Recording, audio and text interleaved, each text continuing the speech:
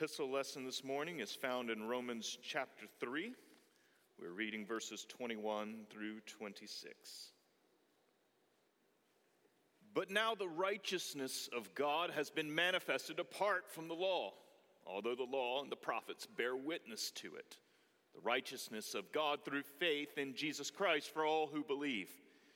For there is no distinction, for all have sinned and fall short of the glory of God, and are justified by his grace as a gift through the redemption that is in Christ Jesus, whom God put forward as a propitiation by his blood to be received by faith. This was to show God's righteousness, because in his divine forbearance he had passed over former sins. It was to show his righteousness at the present time, so that he might be just and the justifier of the one who has faith in Jesus. This is the word of the Lord. Let's pray. Father, as we come before your word this morning, we ask for your help. It is only in your light, the light of your Spirit, that we perceive and know any light at all from you. And so we ask that you would teach us and guide us in the ways of truth this morning. Speak, Lord, for your servants are listening. Amen. Several years ago, a friend gave me a large, unexpected, and thoughtful Christmas gift. Honestly, it was overwhelming, and I had to think about how to respond to the gift. It was something that I valued, but also not anything necessarily that I deserved, and that I couldn't also do for myself. It was something completely out of the ordinary, something that I had no means to make possible for myself. And so it was one of those situations where I couldn't scramble in my friend's presence as he gave me the gift and say, oh, well, you know, your gift is on the way. It's caught up in the U.S. Postal Service. I already ordered it from Amazon. It was such a generous gesture on his part that it put me in the position not to be able to perform an exchange. There was no way I could match the value of the gift. But all I could do was receive it. And when we're honest with ourselves, when we find ourselves in that kind of moment, we recognize that lavish gifts, generous gifts, that they're wonderful, but also that they're very difficult, that they're hard on us, that it's hard to receive. It is very difficult as a human being to receive something that's unexpected, and especially something that's undeserved. In Romans 3, we encounter this same dynamic. But the gift exchange is not from one human to another. The gift now descends from heaven. It's one way and it's unilateral. In verse 24, we learn the nature of that gift. If you follow there, and we are justified by his grace as a gift through the redemption that is in Christ Jesus. And it is critical to apply those same dynamics just discussed, that it's hard to receive an unexpected and undeserved gift from another human. It's critical to apply those same dynamics to here, to this gift that God gives to the undeserving. So what exactly is it, though? Why is it hard for you and why is it hard for me to receive something unexpected and undeserved? John Barclay, who's a New Testament scholar, written a new book entitled Paul and the Gift. And he points out that there's an ancient and a modern presupposition that brings us into conflict with this gift. It's the presumption of two things. First, that good gifts are given to the worthy. You'll find this in the ancient literature, that good gifts were only given to worthy recipients, but you don't simply have to look in ancient literature. You can read through psychology today where you'll find scores of articles about gift giving. And the presumption that we share in our culture is that good gifts are given to those who are worthy. And second, closely related to that the costlier the gift, the more discriminating it is to be given. And it's these two presuppositions, these two presumptions about gift giving that bring us into direct conflict with God here and what is revealed to us in Romans 3. It is contrary to the logic of the gospel. And so this morning, ahead of our celebration at the Lord's table, what's important for us to do is unpack this gift of God and how it works. And so we're going to consider 4 different things about the gift of grace. First, in verses 21 through 22, let's consider the basis of this gift that God freely brings to us. Verse 24, we've already noted that the gift is that we're justified by grace. That is to say that we are declared to be right. We are given the status of righteous before God, despite everything else that's true about us. And the question that we have to answer is, why does God do that? We see the answer in these first 2 verses of our passage. But now the righteousness of God has been manifested apart from the law, although the law and the prophets bear witness to it. The righteousness of God through faith in Jesus Christ for all who believe. This is now the second time that we've encountered this phrase, the righteousness of God. We first met it in chapter 1, in verse 17, in the thematic sentence of the entire book of Romans. And we discussed there several weeks ago that it was important to unpack that phrase and to understand what is being said. Because the righteousness of God could refer to several different things. There are times in the Bible where it refers to a gift that God gives to us. And there are also times in the Bible, like we see in Psalm 143 today, that it refers to an attribute of God that leads to an activity of God. That God's righteousness is something that belongs to his character that then influences his actions, the things that he does. And it is that notion of righteousness that I believe is in focus here that Paul is presenting to us. That God's righteousness is an attribute that belongs to him, that he is faithful to his promises, that he always has regards to those, that he's just and merciful, and that this leads then to a certain activity, and that activity is the life, death, and resurrection of Jesus. This is the expression, the manifestation that we're reading about of the righteousness of God. It is the sending of Jesus into the world. And so this salvation that comes to us through Jesus' life, death, and resurrection is God's activity. And this is what God has done for us. The basis of the gift that God gives to us is his righteousness. And so what's important for us to get here when we look at the basis of the gift that God brings into our lives is that it's distinctly not rooted in anything human. That this was God's decisive act in sending Jesus into the world on our behalf. That it flowed from the very character and heart of God and then manifest itself in this activity of God in which he took on human flesh, in which he became a man, in which he died on our behalf, in which he had lived a righteous life, and then in which he was raised.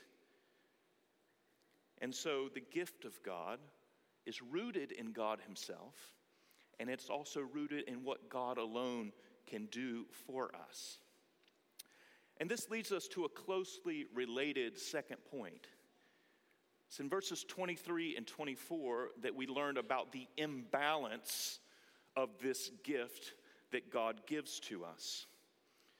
If you follow here, for all have sinned, or for there is no distinction at the end of verse 22, for all have sinned and fall short of the glory of God and are justified by his grace as a gift through the redemption that is in Christ. Please note the imbalance of what has being said here. We've already seen in Romans that we have the righteousness of God on display, and that righteousness is an answer to human unrighteousness and ungodliness that Paul speaks of in chapter 1 in verses 18. And so God's righteousness is answering human unrighteousness. All have sinned and fall short of the glory of God.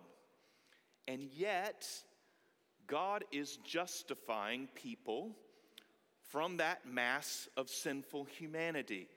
God is counting them righteous despite what they have done. What is being announced here for us is just the utter incongruity, that there is no correspondence between the gift and the worthiness of the recipient. That all have been indicted by God, not one of us is righteous, and yet God counts us righteous sheerly by a gift. And it's precisely here, at this point of imbalance, that it's hard for us to accept. Why is that? It is a fundamental assault on our independence and on our pride. It means that God doesn't come searching the earth for a few worthy recipients, a few who show themselves qualified. It means that God doesn't come and reward some group of righteous people that have kept it together. No, what it means is that God gives a gift to the undeserving, who are unqualified, who could do nothing to put a claim on God, and they have to simply receive it. To know that gift, we do have to accept the indictment that is brought against us. That's laid out for us in the book of Romans from halfway through chapter 1 through almost fully through chapter 3. We've dove into this over the past several weeks, in which we see the profound nature of that indictment, that we are unrighteous and ungodly, that we've turned against God, and that rebellion is not just a few indiscretions that we've committed, that most of us can own up to. But we saw in chapter 1 that rebellion was about a turning against God, in which we didn't want anything to do with him. That God revealed to us his wisdom in the works of his hands, and yet we desire to construct our own wisdom. That eating from the tree of the knowledge in good and evil was our turn in independence and autonomy against God. And that this is the fundamental and primary offense of human beings. And then we've seen that the human sinful condition expresses itself in a multitude of ways. And however that expression takes shape, it is all a reflection of human beings' decision to be independent of God. And so when we're confronted here by the imbalance, the very thing that gets confronted is this primal sin that we have all participated in. That God once again says to us that we're not created and we're not destined to be independent. And that if we are to be reconciled to him, that there has to be an imbalance in this gift. That is something that he alone can do on our behalf. And so this is who we are. But despite it all, God offers a gracious gift. But to receive it, we have to accept that the ledger is imbalanced. And there's nothing that you and I can do to right that imbalance. This is what it means to receive the gift. The third angle on gift that we find here from Romans 3, we also see the means of appropriating it. That is, making it our own. There's a distinct contrast set up in chapter 3. If you look in verse 20, it's there where Paul writes, "For by the works of the law, no human being will be justified in his sight, since through the law comes the knowledge of sin."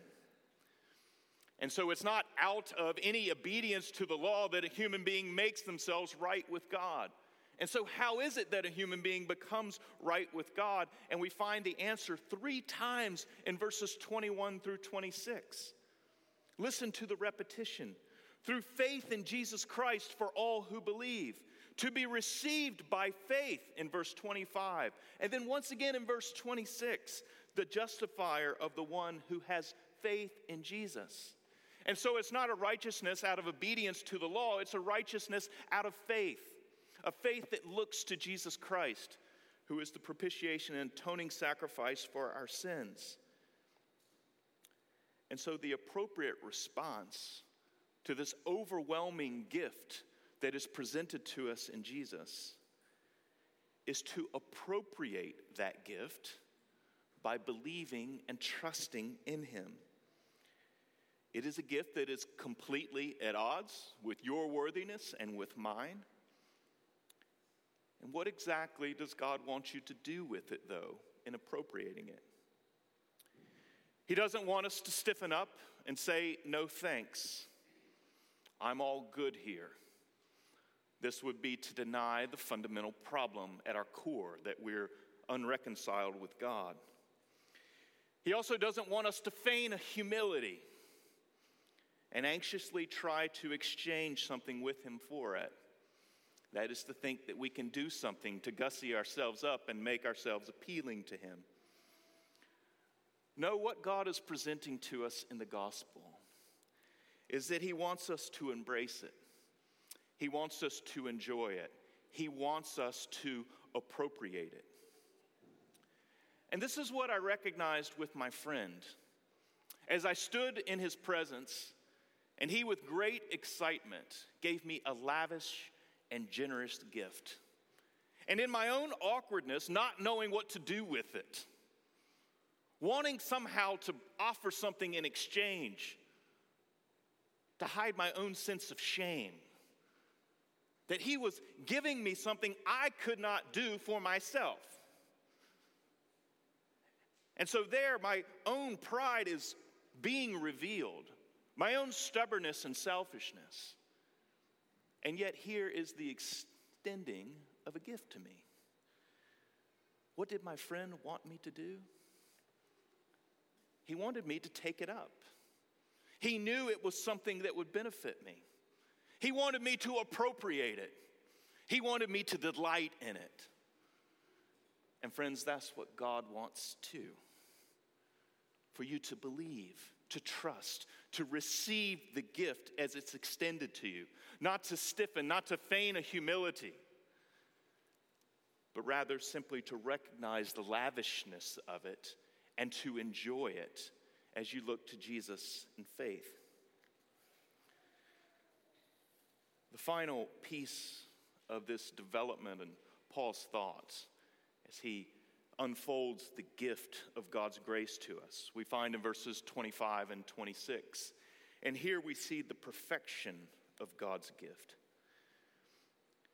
In verses 25 and 26, Paul addresses a dilemma that God's grace presents, and it's a dilemma that God's grace presents to human thought and also somewhat to God himself. What Paul has to answer is the question, how is it that a righteous God counts sinners righteous?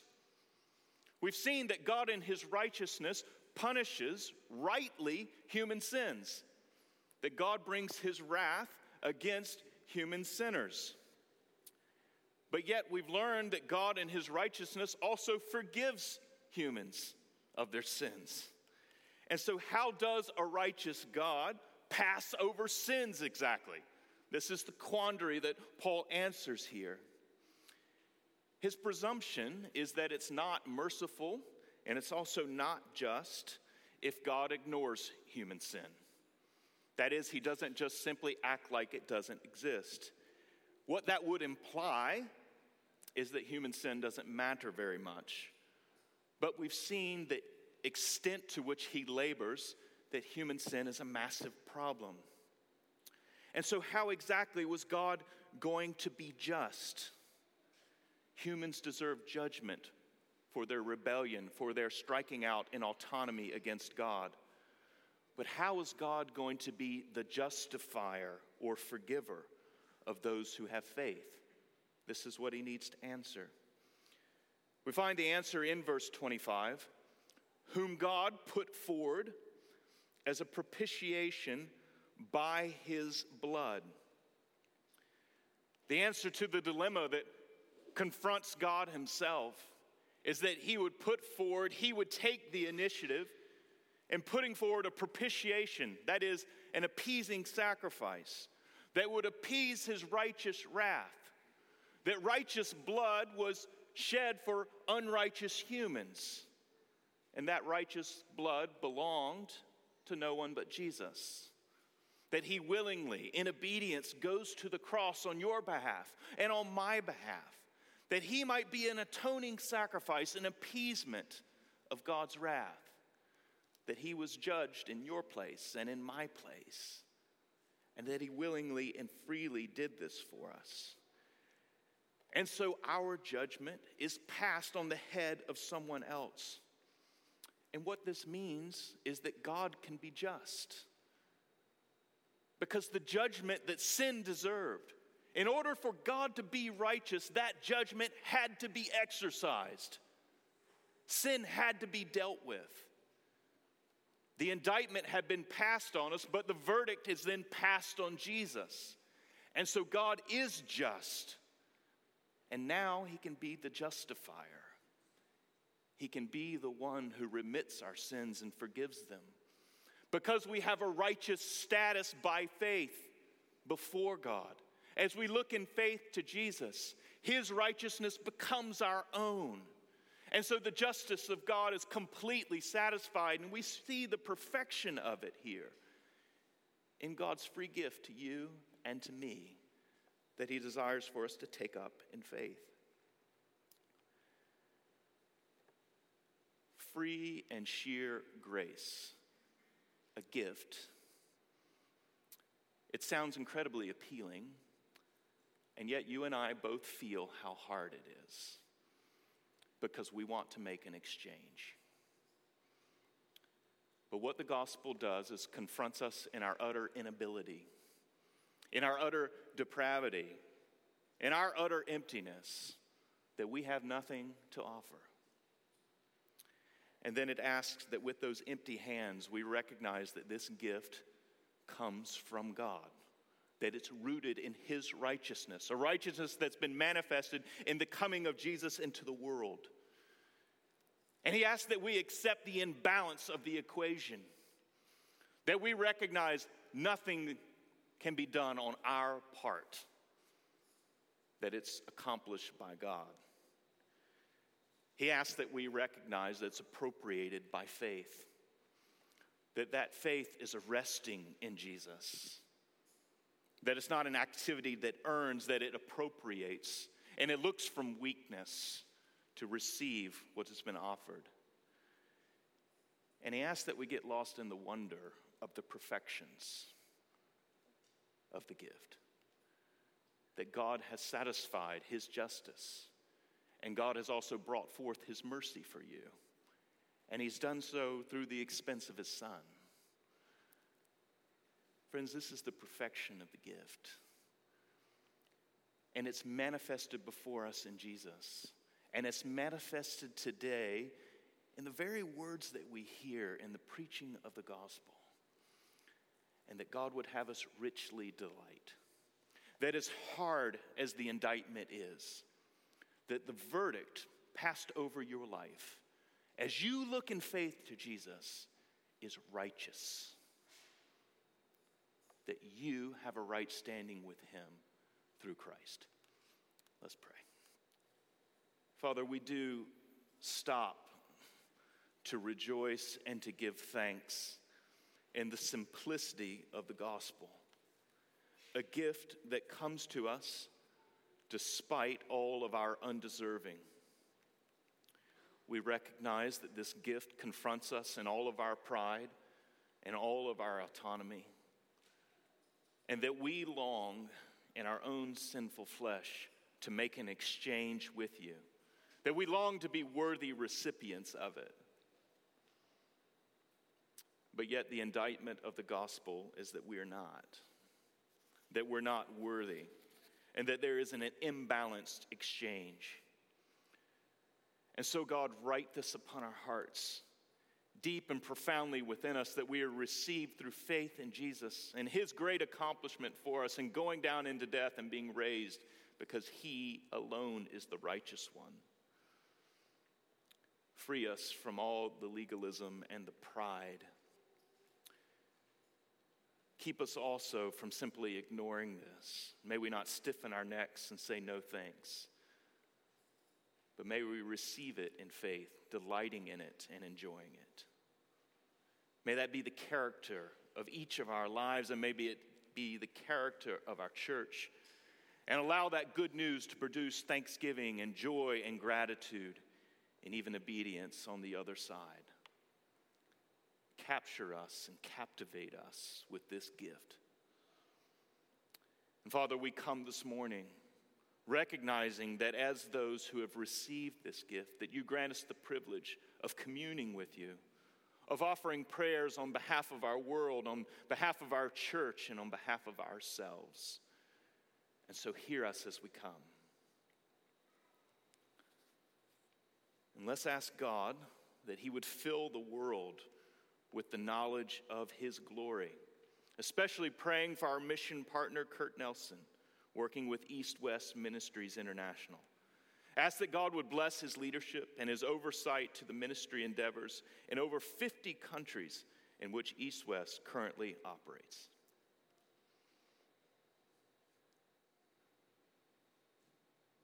And let's pray for the growth of God's kingdom in our city, especially praying for our ministry partner, City Rescue Mission.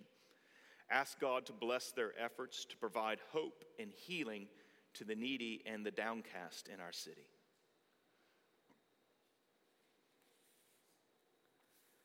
Let's pray for all in authority, especially for our mayor, Lenny Curry, that he will promote justice, restrain evil, and uphold integrity and truth in our city. Ask God to give him wisdom and endurance to govern well through the current difficulties.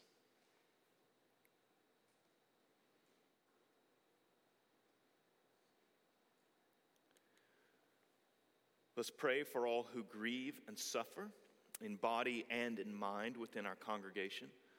Let's remember Holly Bosma, Barb Day, Gar Gerganius, Hector and Vielna Harima, Wayne Noble, Asher Park, Jules Smith, and Jim and Eileen Tyson.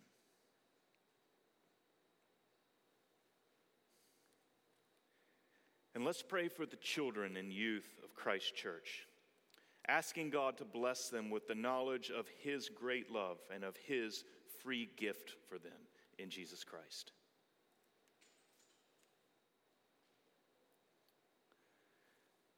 And let's close saying the prayer our Savior taught us. Our Father, who art in heaven, hallowed be thy name. Thy kingdom come, thy will be done, on earth as it is in heaven. Give us this day our daily bread, and forgive us our trespasses, as we forgive those who trespass against us. Lead us not into temptation, but deliver us from evil. For thine is the kingdom, and the power, and the glory, forever and ever. Amen.